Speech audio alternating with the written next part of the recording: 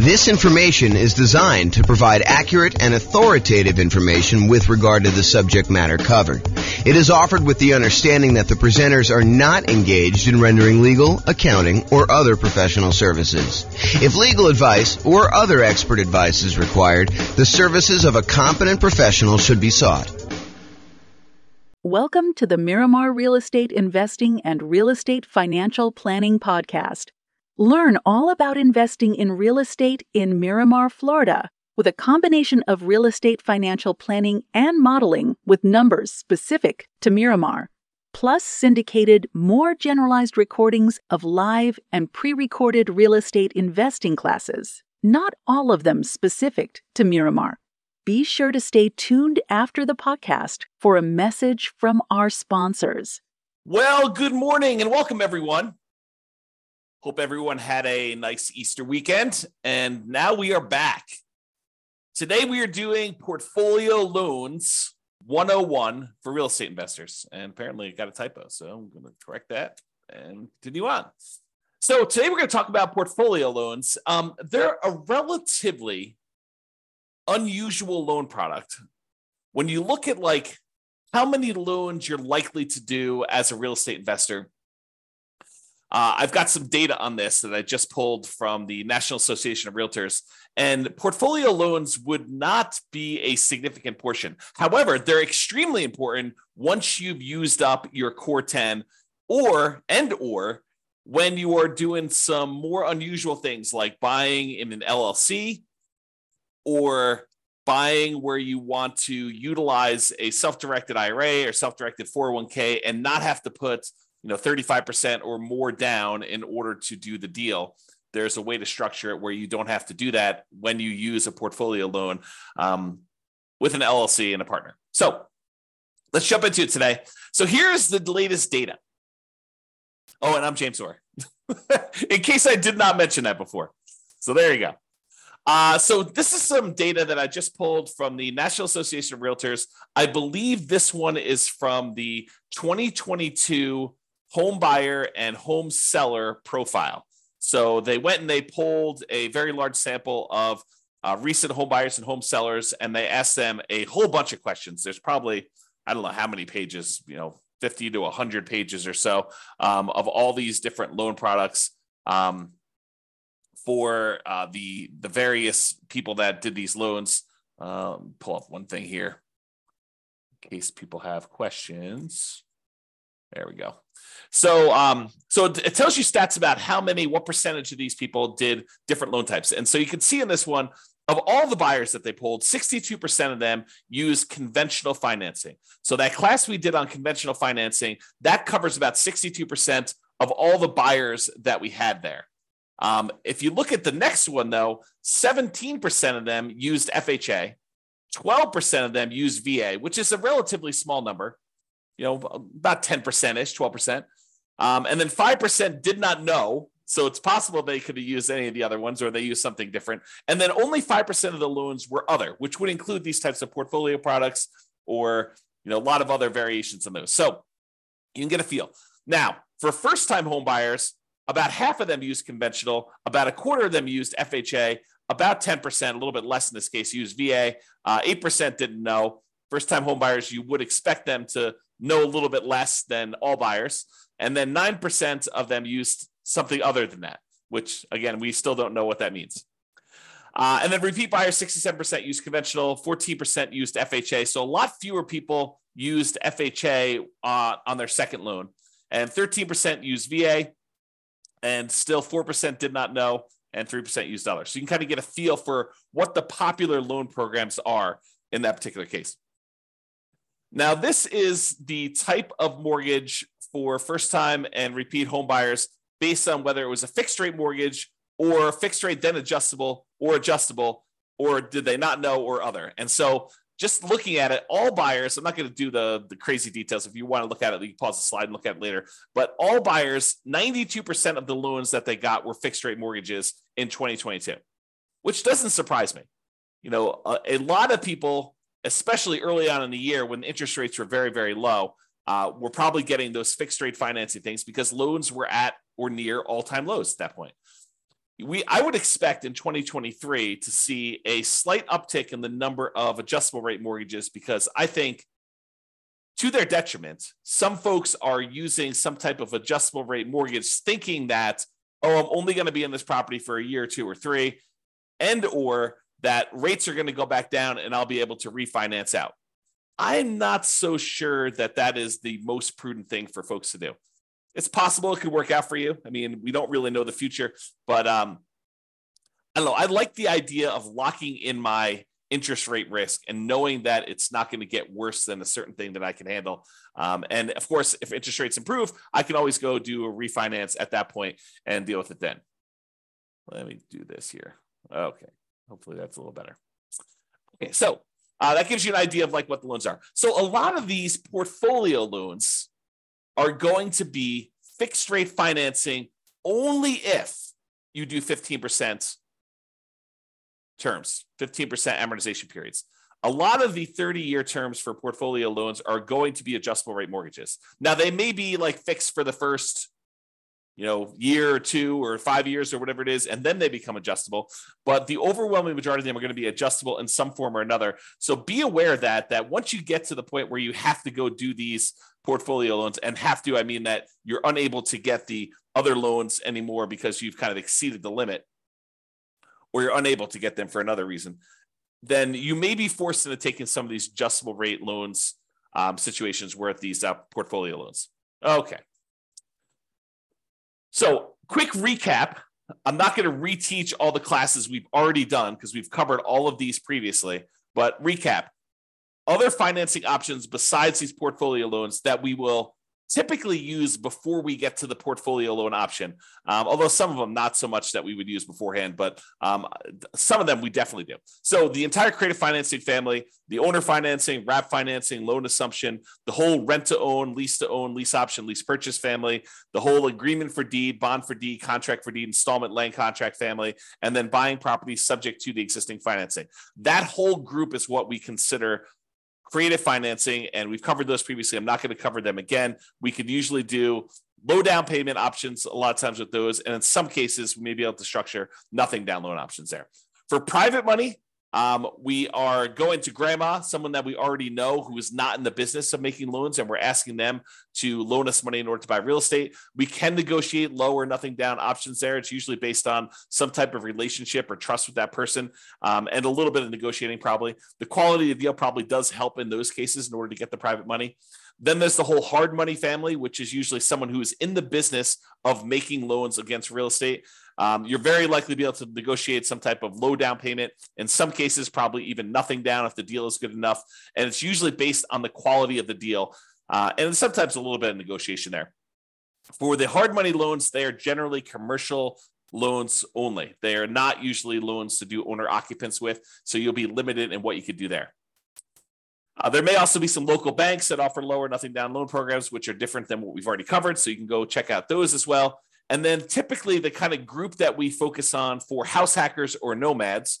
Again, house hackers are people that move into a property and they're renting out another part of the property. Either they're buying a single family home and getting roommates, or they're buying a duplex, triplex, or fourplex, and they're renting out, one of the other units or all of the other units so that they can live in one and have the other ones there. So that's what house hackers are.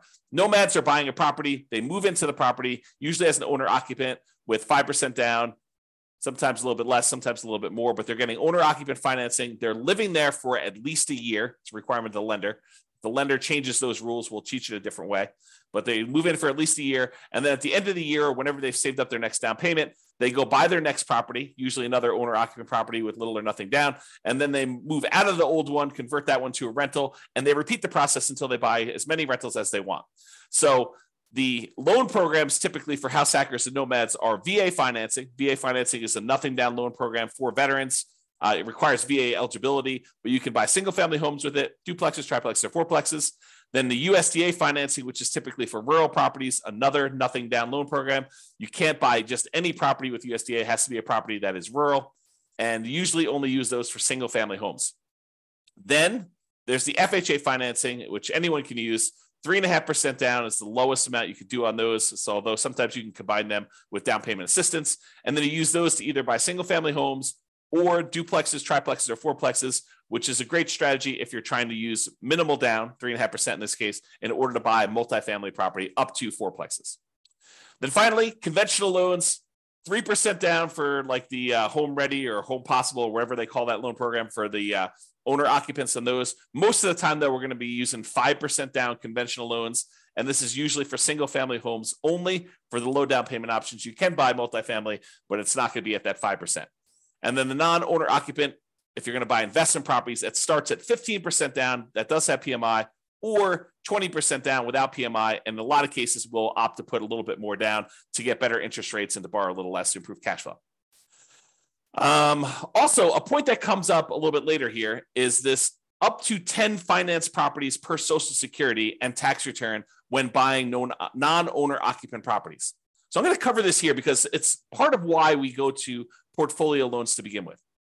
So when you're getting these loans, like conventional loans, FHA, USDA, VA, they count the number of loans that you have on your tax return that are on your Social Security. And so like on your Social Security number, when you go and qualify for the loan. And they say, hey, look, if you have more than 10 loans total, like, I've got a VA property that I first moved into, it's a fourplex. I lived there for a year or two. Then I converted that to a rental. Then I went and I bought another property with an FHA loan. And so I've got, these two loans. I've got two fourplexes that I did that way. Then I bought a whole bunch of conventional properties that I lived in over the years, and I've kept all those. And I bought a few as rentals as well. Now I have 10 loans in my name. A VA loan, a FHA loan, and 8 other conventional loans, some which I moved into and lived there as an owner occupant, some which I bought as a non-owner occupant for investment purposes from the very beginning. And they say, okay, great. You want to go buy another property. You no longer can get conventional financing because you have 10 or more loans in your own name. So now you need to go and get a portfolio loan. And that's what we're talking about. That's why we're talking about portfolio loans, is they are the solution once you get 10 loans in your name, okay? So that's what we're talking about there.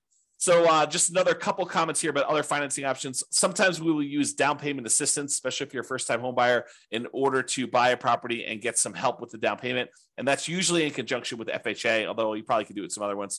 And then these portfolio loans, which we're using today. Okay, so portfolio loans. So some people will choose to use portfolio loans as a nomad or house hacker, and they're approved to do that. Not that they're not allowed at all. Although, as we will cover in a class I think we're doing on Friday, your kind of loan planning class, you will find out that we probably should not be using a portfolio loan early on if we can avoid it. There's a optimal path or optimal paths, kind of like a best use, best case strategy that we should use when we're talking about doing loans for nomads and house hackers. And we will talk about that Friday when we talk about loan planning.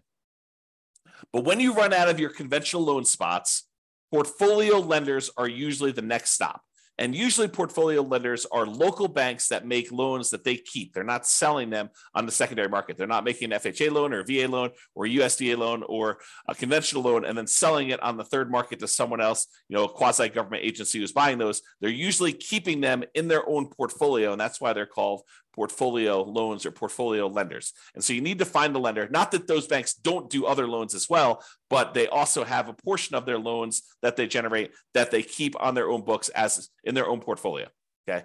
So we prefer typically 30-year fixed rate conventional financing, especially when we're doing the nomad strategy or house hacking strategy, and even honestly for long-term buy and hold. I think there's a strong preference for this 30-year fixed rate financing, as evidenced by the data that we just showed you from 2022 with profile of buyers and sellers. However, once you get to this point where you run out of conventional loan spots, you've got 10 or more loans on your Social Security number, then we go to these portfolio lenders. And a lot of these are typically like a 3-year fixed rate financing, then it adjusts every year, which we call a 3-year ARM, or a 5-year fixed period, and then it becomes an adjustable rate mortgage after that, for the next 25 years, or a 7-year ARM where it's fixed for 7 years, and then after that, it adjusts every year or 6 months or whatever the terms are for your particular loan, where it becomes adjustable. And a lot of these loans, they are 30-year amortizations which means that they're scheduled to last for 30 years and that the loan will be paid off after 30 years. But they are adjustable rate mortgages, meaning that the interest rate on them is adjust with whatever the prevailing interest rate at the time is. So if interest rates go up, your payment could go up, which could get very ugly. If your payment goes down, if the interest rates go down, your payment could, in theory, go down. But for those that are thinking to yourself, oh, at the time I'm recording this, interest rates are probably in the very high sixes, mid to high sixes, I would say, or for investment property, probably above 7. And you're thinking, oh, interest rates are incredibly high right now. Of course they're coming down. And I will tell you, no, that is not true. It is true that it is possible that interest rates can come down, and it is true that it is possible interest rates could go up. And if you look at it, I did this new tool. I think I called it I don't even remember now. It was kind of like my interest rate meter or something like that. I don't remember what I called it now. But basically, when I looked at, if you put in what your interest rate is today, it told you what percentage of the time the interest rates were above that. And right now, at about this kind of 6 to 7% range, if I remember correctly, we're only about the halfway point. About half the time interest rates were higher than this, and about half the time interest rates were lower than this. So this is not an exceptionally high interest rate.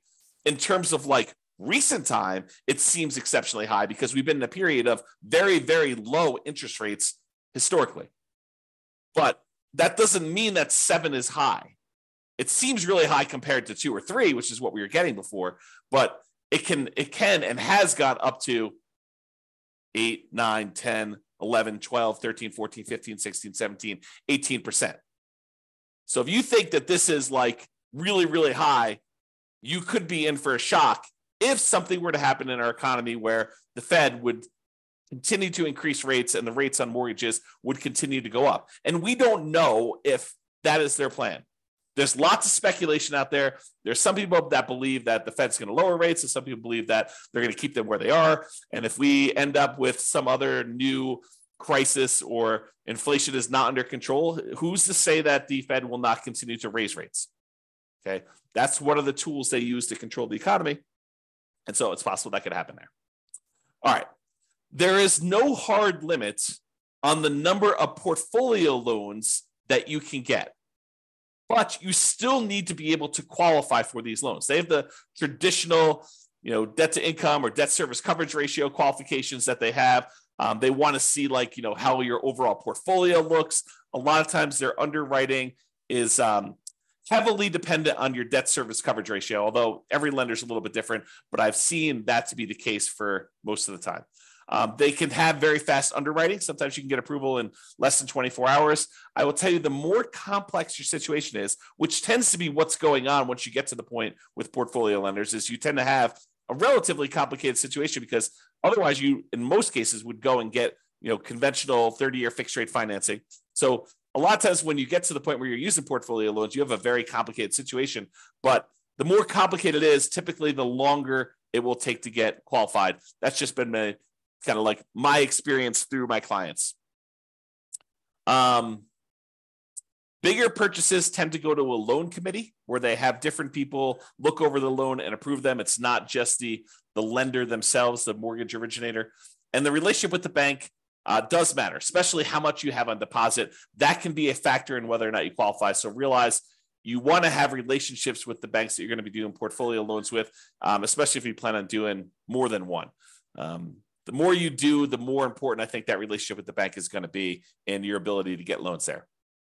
Now, I had one more thing before we end this, and that is there is a significant advantage to being able to use a portfolio lender in order to do self-directed retirement accounts when you're buying rental properties.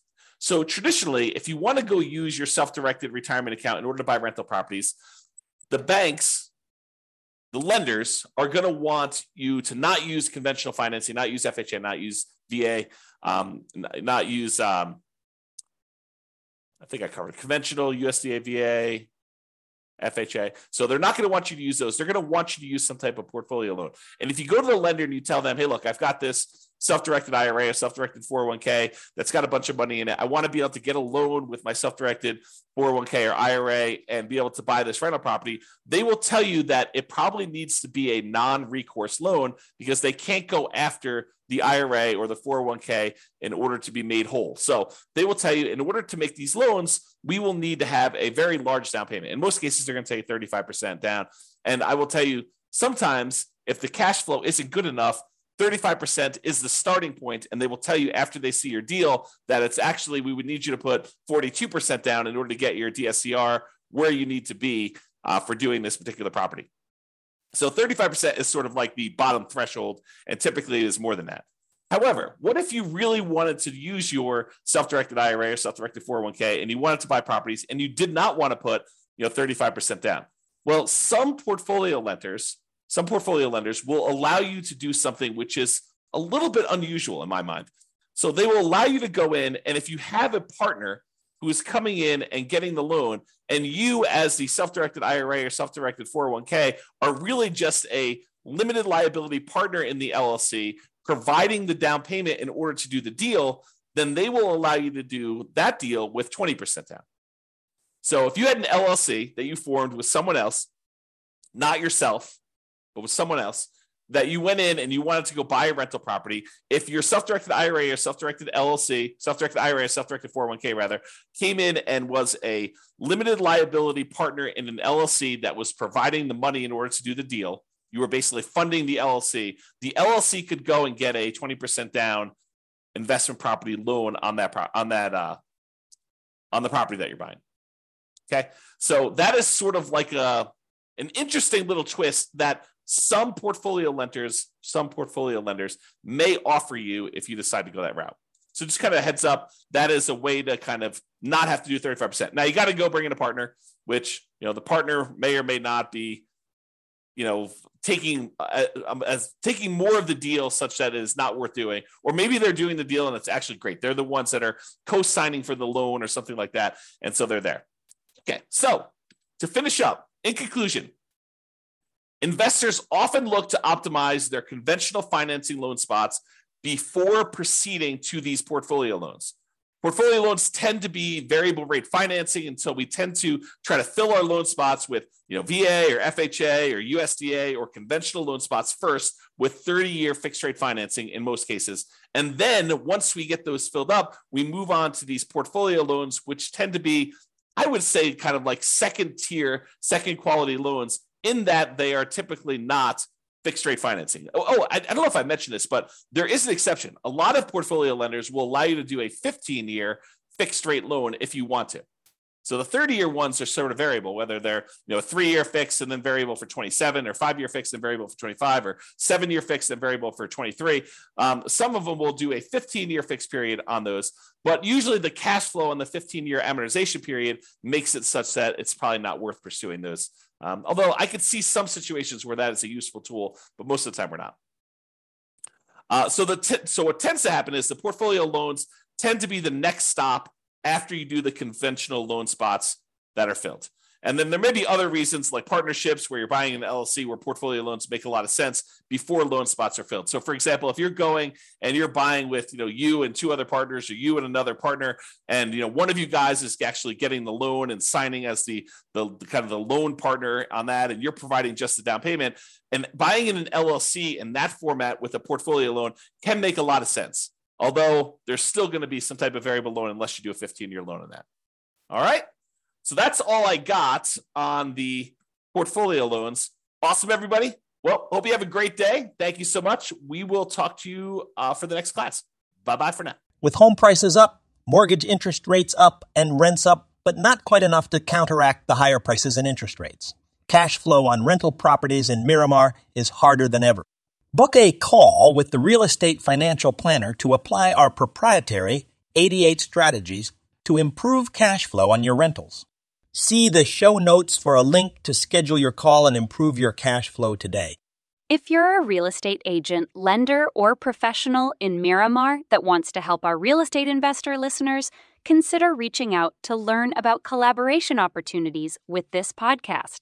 We'd love to add more value to our listeners by having you assist our investors buy, sell, and finance their real estate investments.